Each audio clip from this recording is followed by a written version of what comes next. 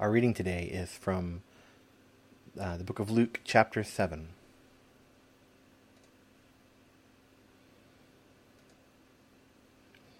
After Jesus finished presenting all his words among the people, he entered Capernaum.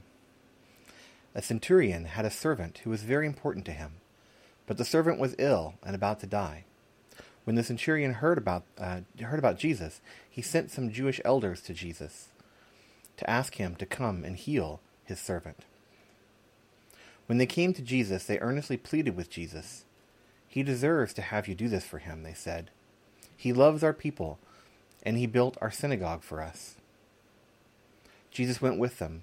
He had almost reached the house when the centurion sent friends to say to Jesus, "Lord, don't be bothered. I don't deserve to have you under my roof. In fact, I didn't even consider myself worthy to come to you. Just say the word, and my servant will be healed. I'm also a man appointed under authority, with soldiers under me. I say to one, 'Go,' and he goes, and to another, 'Come,' and he comes. I say to my servant, 'Do this,' and the servant does it." When Jesus heard these words, he was impressed with the centurion. He turned to the crowd following him and said, "I tell you, even in Israel I haven't found faith like this." When the centurion's friends returned to his house, they found the servant restored to health. A little later, Jesus went to a city called Nain. His disciples and a great crowd traveled with him. As he approached the city gate, a dead man was being carried out. He was his mother's only son, and she was a widow. A large crowd from the city was with her. When he saw her, the Lord had compassion for her and said, "Don't cry."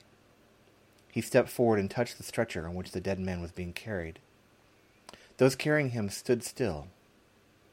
Jesus said, "Young man, I say to you, get up." The dead man sat up and began to speak, and Jesus gave him to his mother. Awestruck, everyone praised God. "A great prophet has appeared among us," they said. "God has come to help his people." The news about Jesus spread throughout Judea and the surrounding region.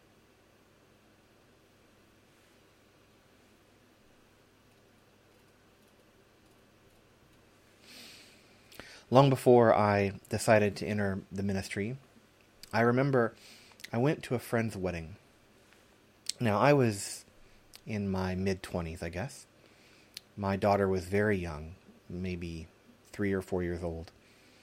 And this friend had been a friend that I had known for many, many years, but I hadn't seen him.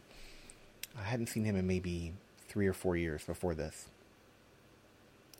And I didn't know he was very religious. He was getting married, and he was having the wedding in a church, and everything. And his I had never met his wife or anything like that. It was all completely a surprise to us. But he invited us because we were, I was an old friend, and so we came, and we went to the wedding, and it was in a little church. I didn't pay attention at the time, but if I was going to guess, I'd say probably a Baptist or a Church of Christ kind of church. I don't know, maybe Presbyterian, a small kind of free church style congregation. And I remember, though, that the minister got up, and during the wedding, he gave a sermon, which is a standard thing to do during weddings sometimes, especially before. I think it's not quite as common these days. But the sermon topic that he gave, was very odd to me. Now, I would assume that if you gave a sermon during a wedding, that it would be about love, it would be about faithfulness, it would be about any kinds of things between the bride and the groom, or the two people getting married, whatever that might be. Something along those lines, God's love, something, I don't know. There's lots of things you could choose from. But what this minister spoke about in his sermon was homosexuality. And he came around to it in a very odd way. He came around to it by talking about the one man, one woman in marriage line, I guess. The thing that many ministers are kind of caught up on right now with that. And he kind of worked that in, and worked that reading in to the reading about how a man is, how a woman, leaves her family and joins her husband. He put that reading in, and then he gave a whole sermon on it. I mean, it must have been 20 minutes. And I was just kind of awestruck, and I couldn't believe it, because first of all, I knew that my friend didn't care about that at all. Maybe he did.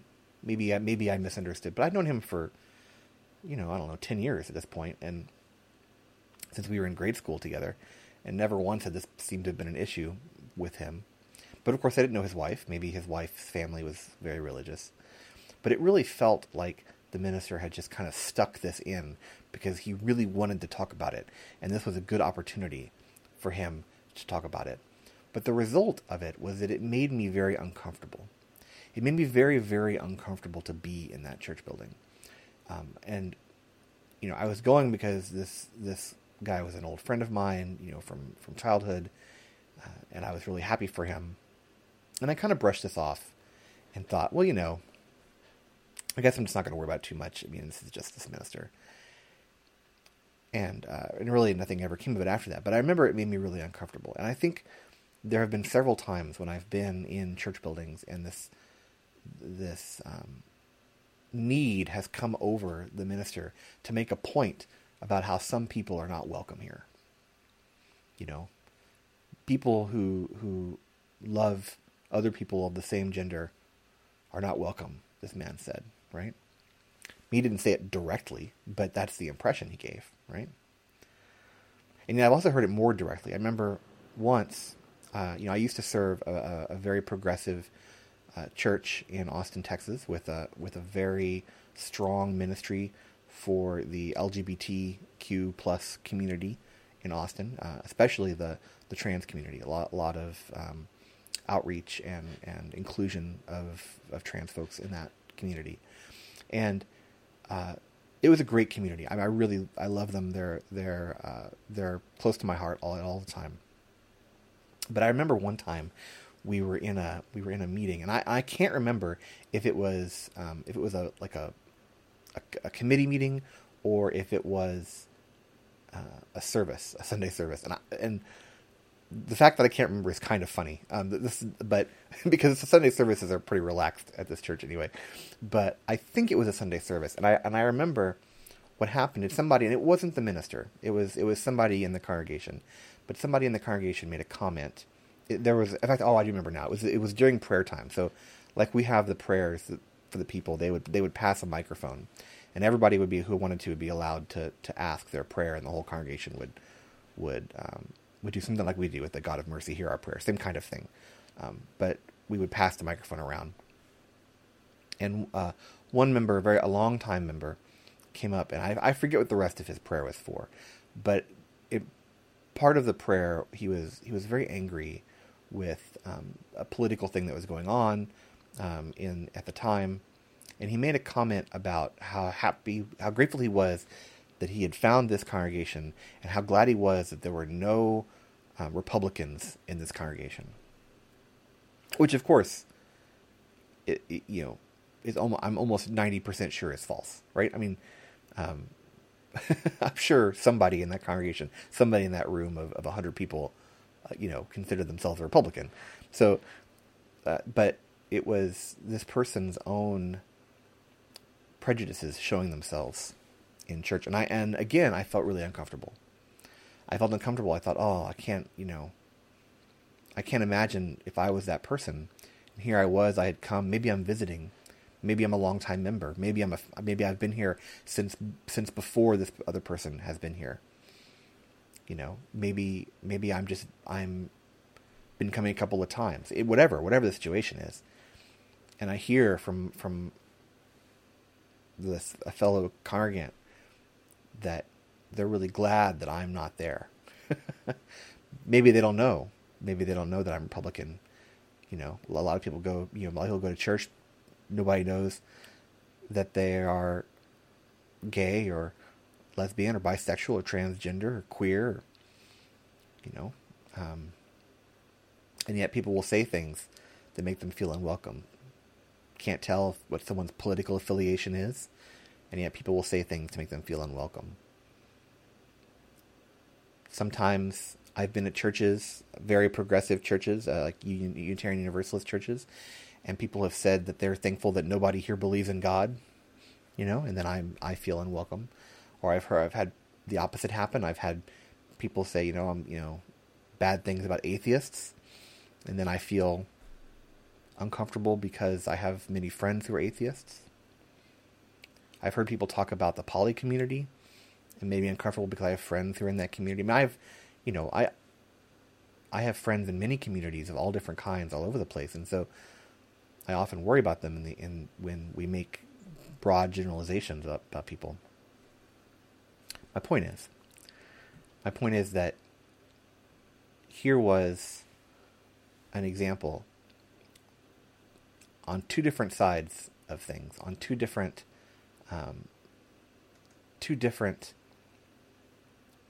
very different kinds of churches of the same kind of problem, the same kind of us versus them mentality of aren't we glad that we are the chosen people and that those other people aren't here.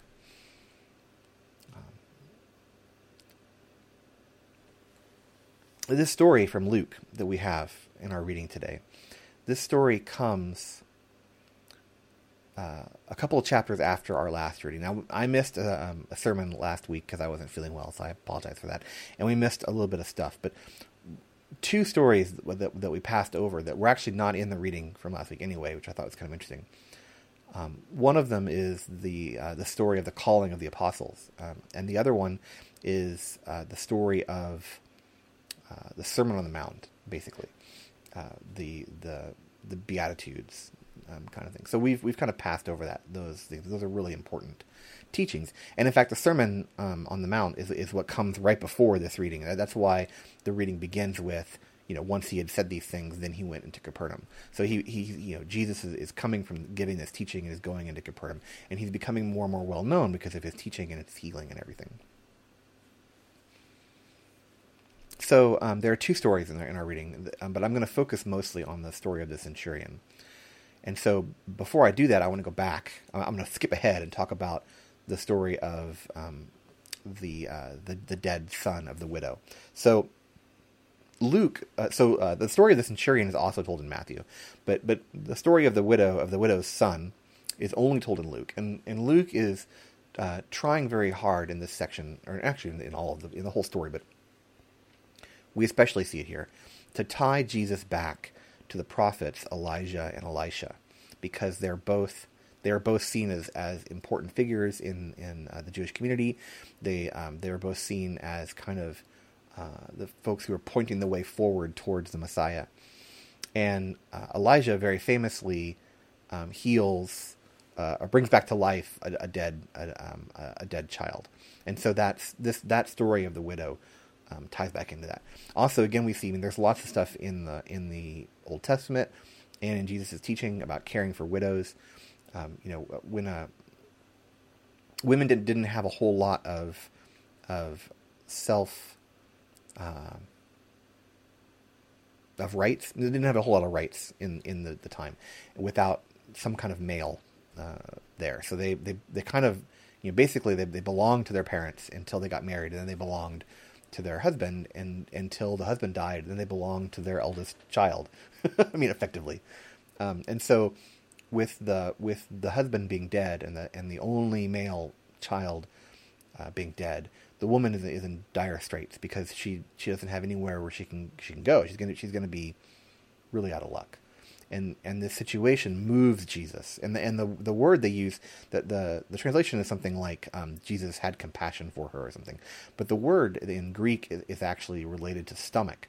So it's like he felt it in his gut. It was a visceral reaction. which I think is really important. One of the things I've said in the past, and I'll say it again, I think what makes Jesus so important for us is that in Jesus we see God coming and living a human life and understanding what it means to be a human being. And here we have Jesus having this visceral reaction of sorrow and empathy for this woman who has lost her only son after losing her husband and everything else. So this story kind of serves those purposes to kind of give us a deeper understanding of Jesus's person and feeling, to kind of link him back to Elijah, and also to of course give a miracle story to help lead credence to the idea that he's the Messiah. So that's all I'm going to say about that. But I want to go back and talk about the centurion. So what's important to realize with the story of the centurion is the centurion is not a good figure in general in Judea at this time.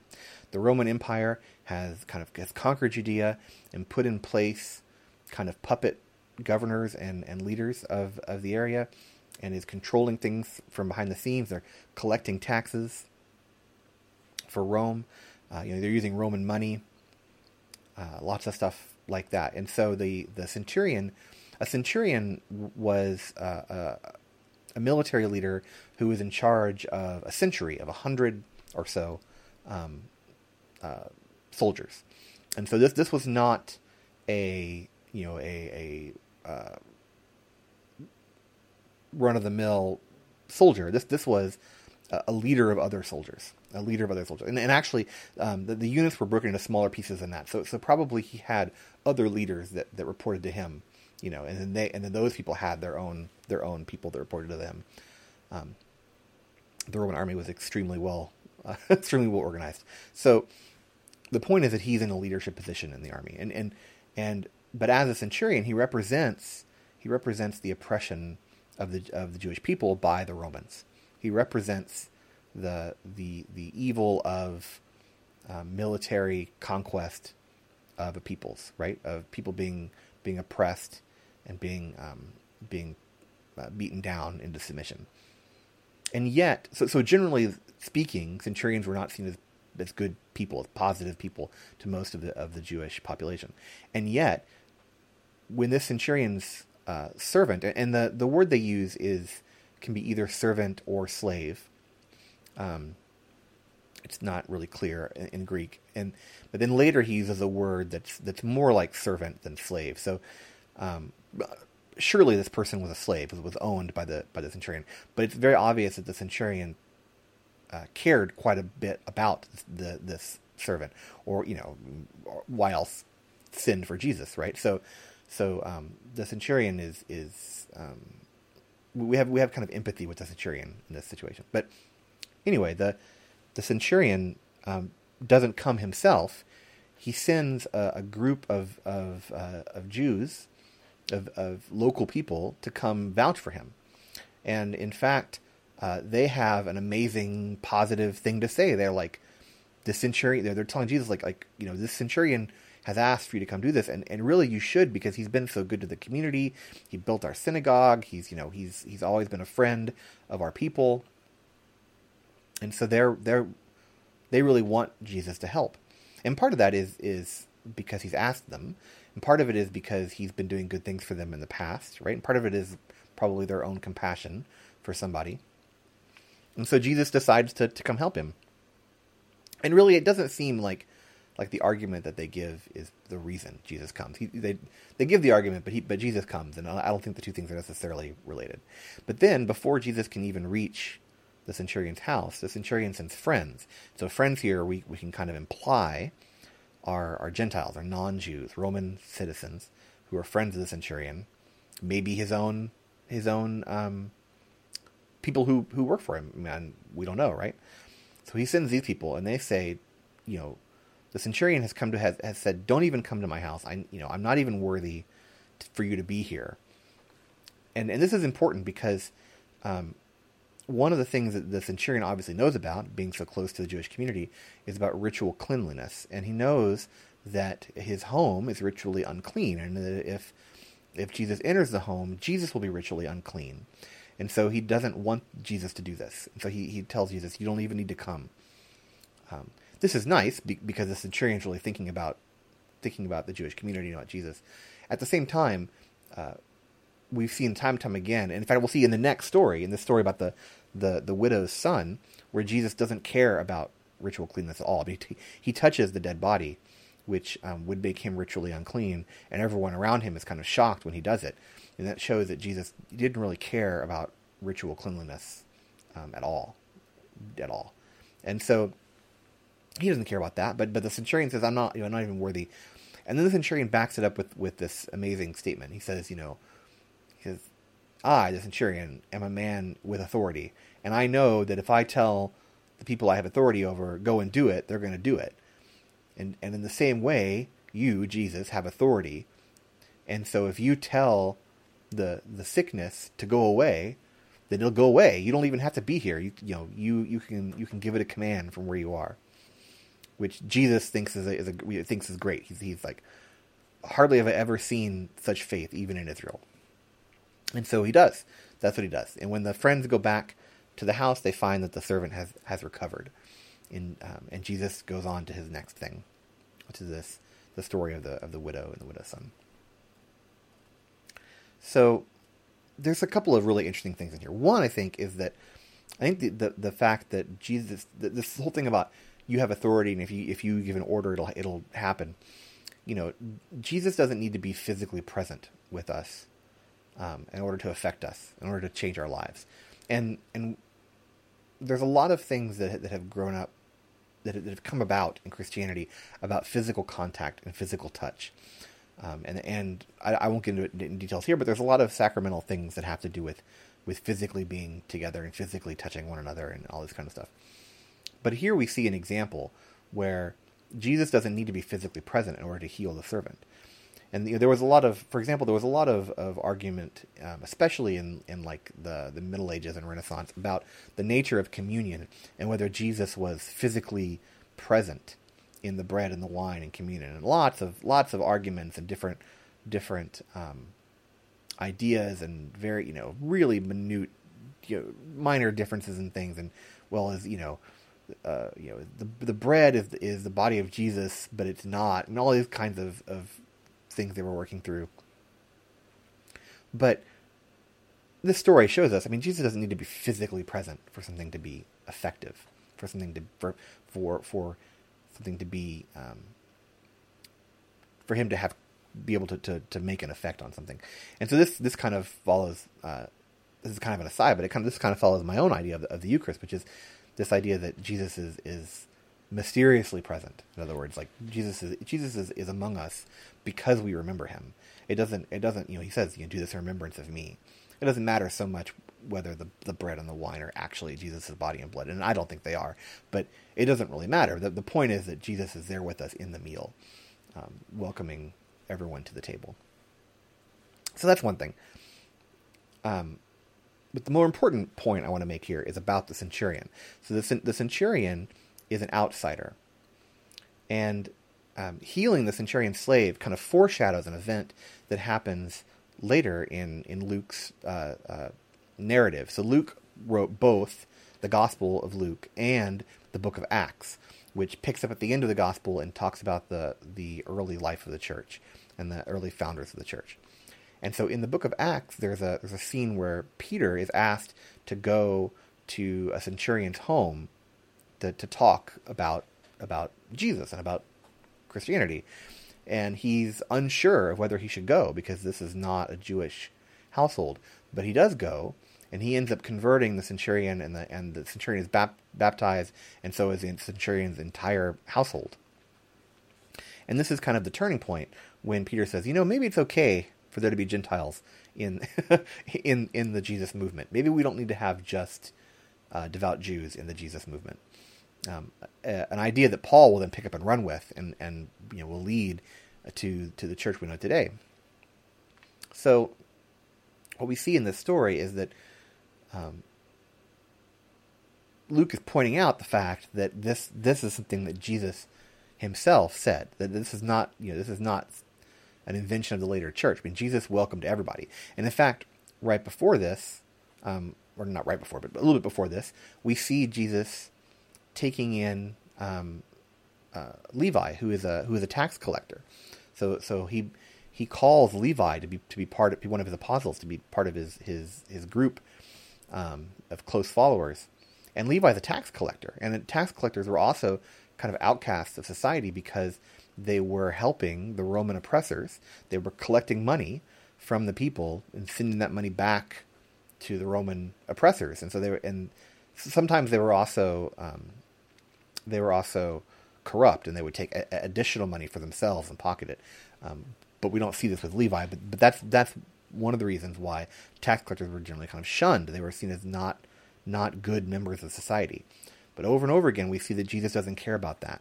He doesn't care that Levi is a tax collector.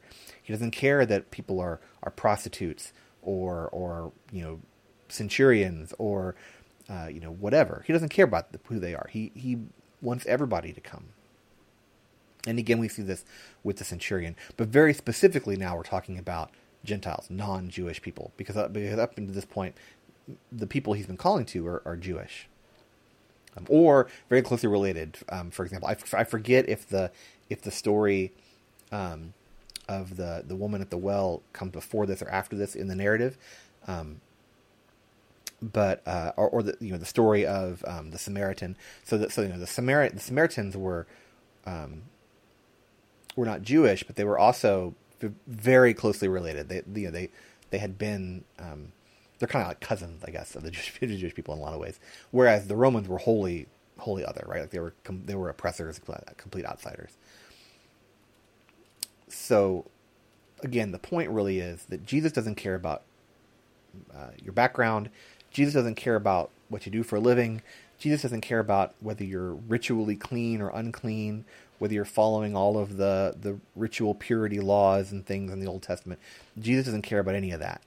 There's a scene we see before this that was actually the reading last week that we skipped over, where Jesus and his apostles are wandering through a field on the Sabbath, taking grain from the field and eating it, and the elders, the religious leaders, are upset because they're doing something on the Sabbath.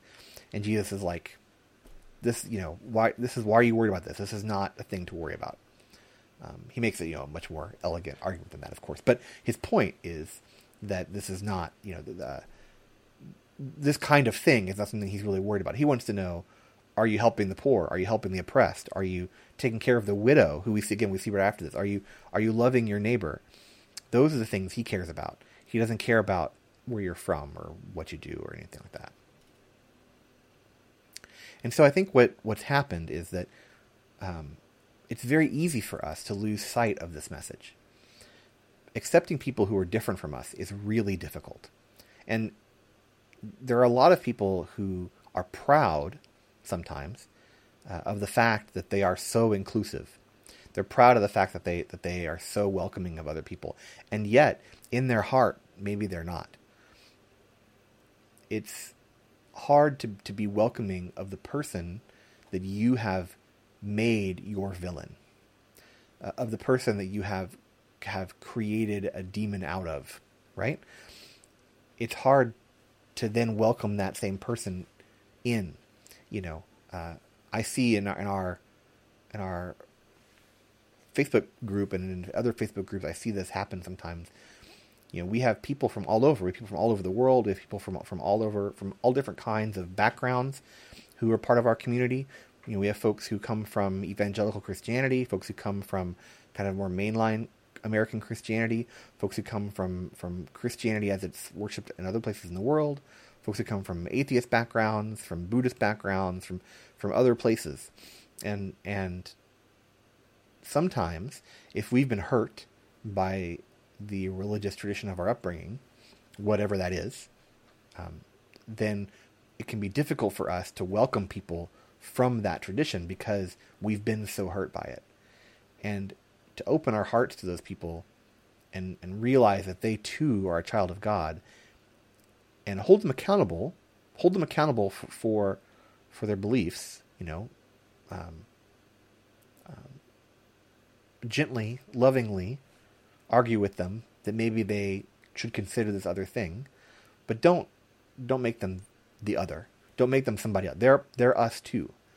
And when we create this division between us and them, we turn away from God, because God is in those people just as God is within all people.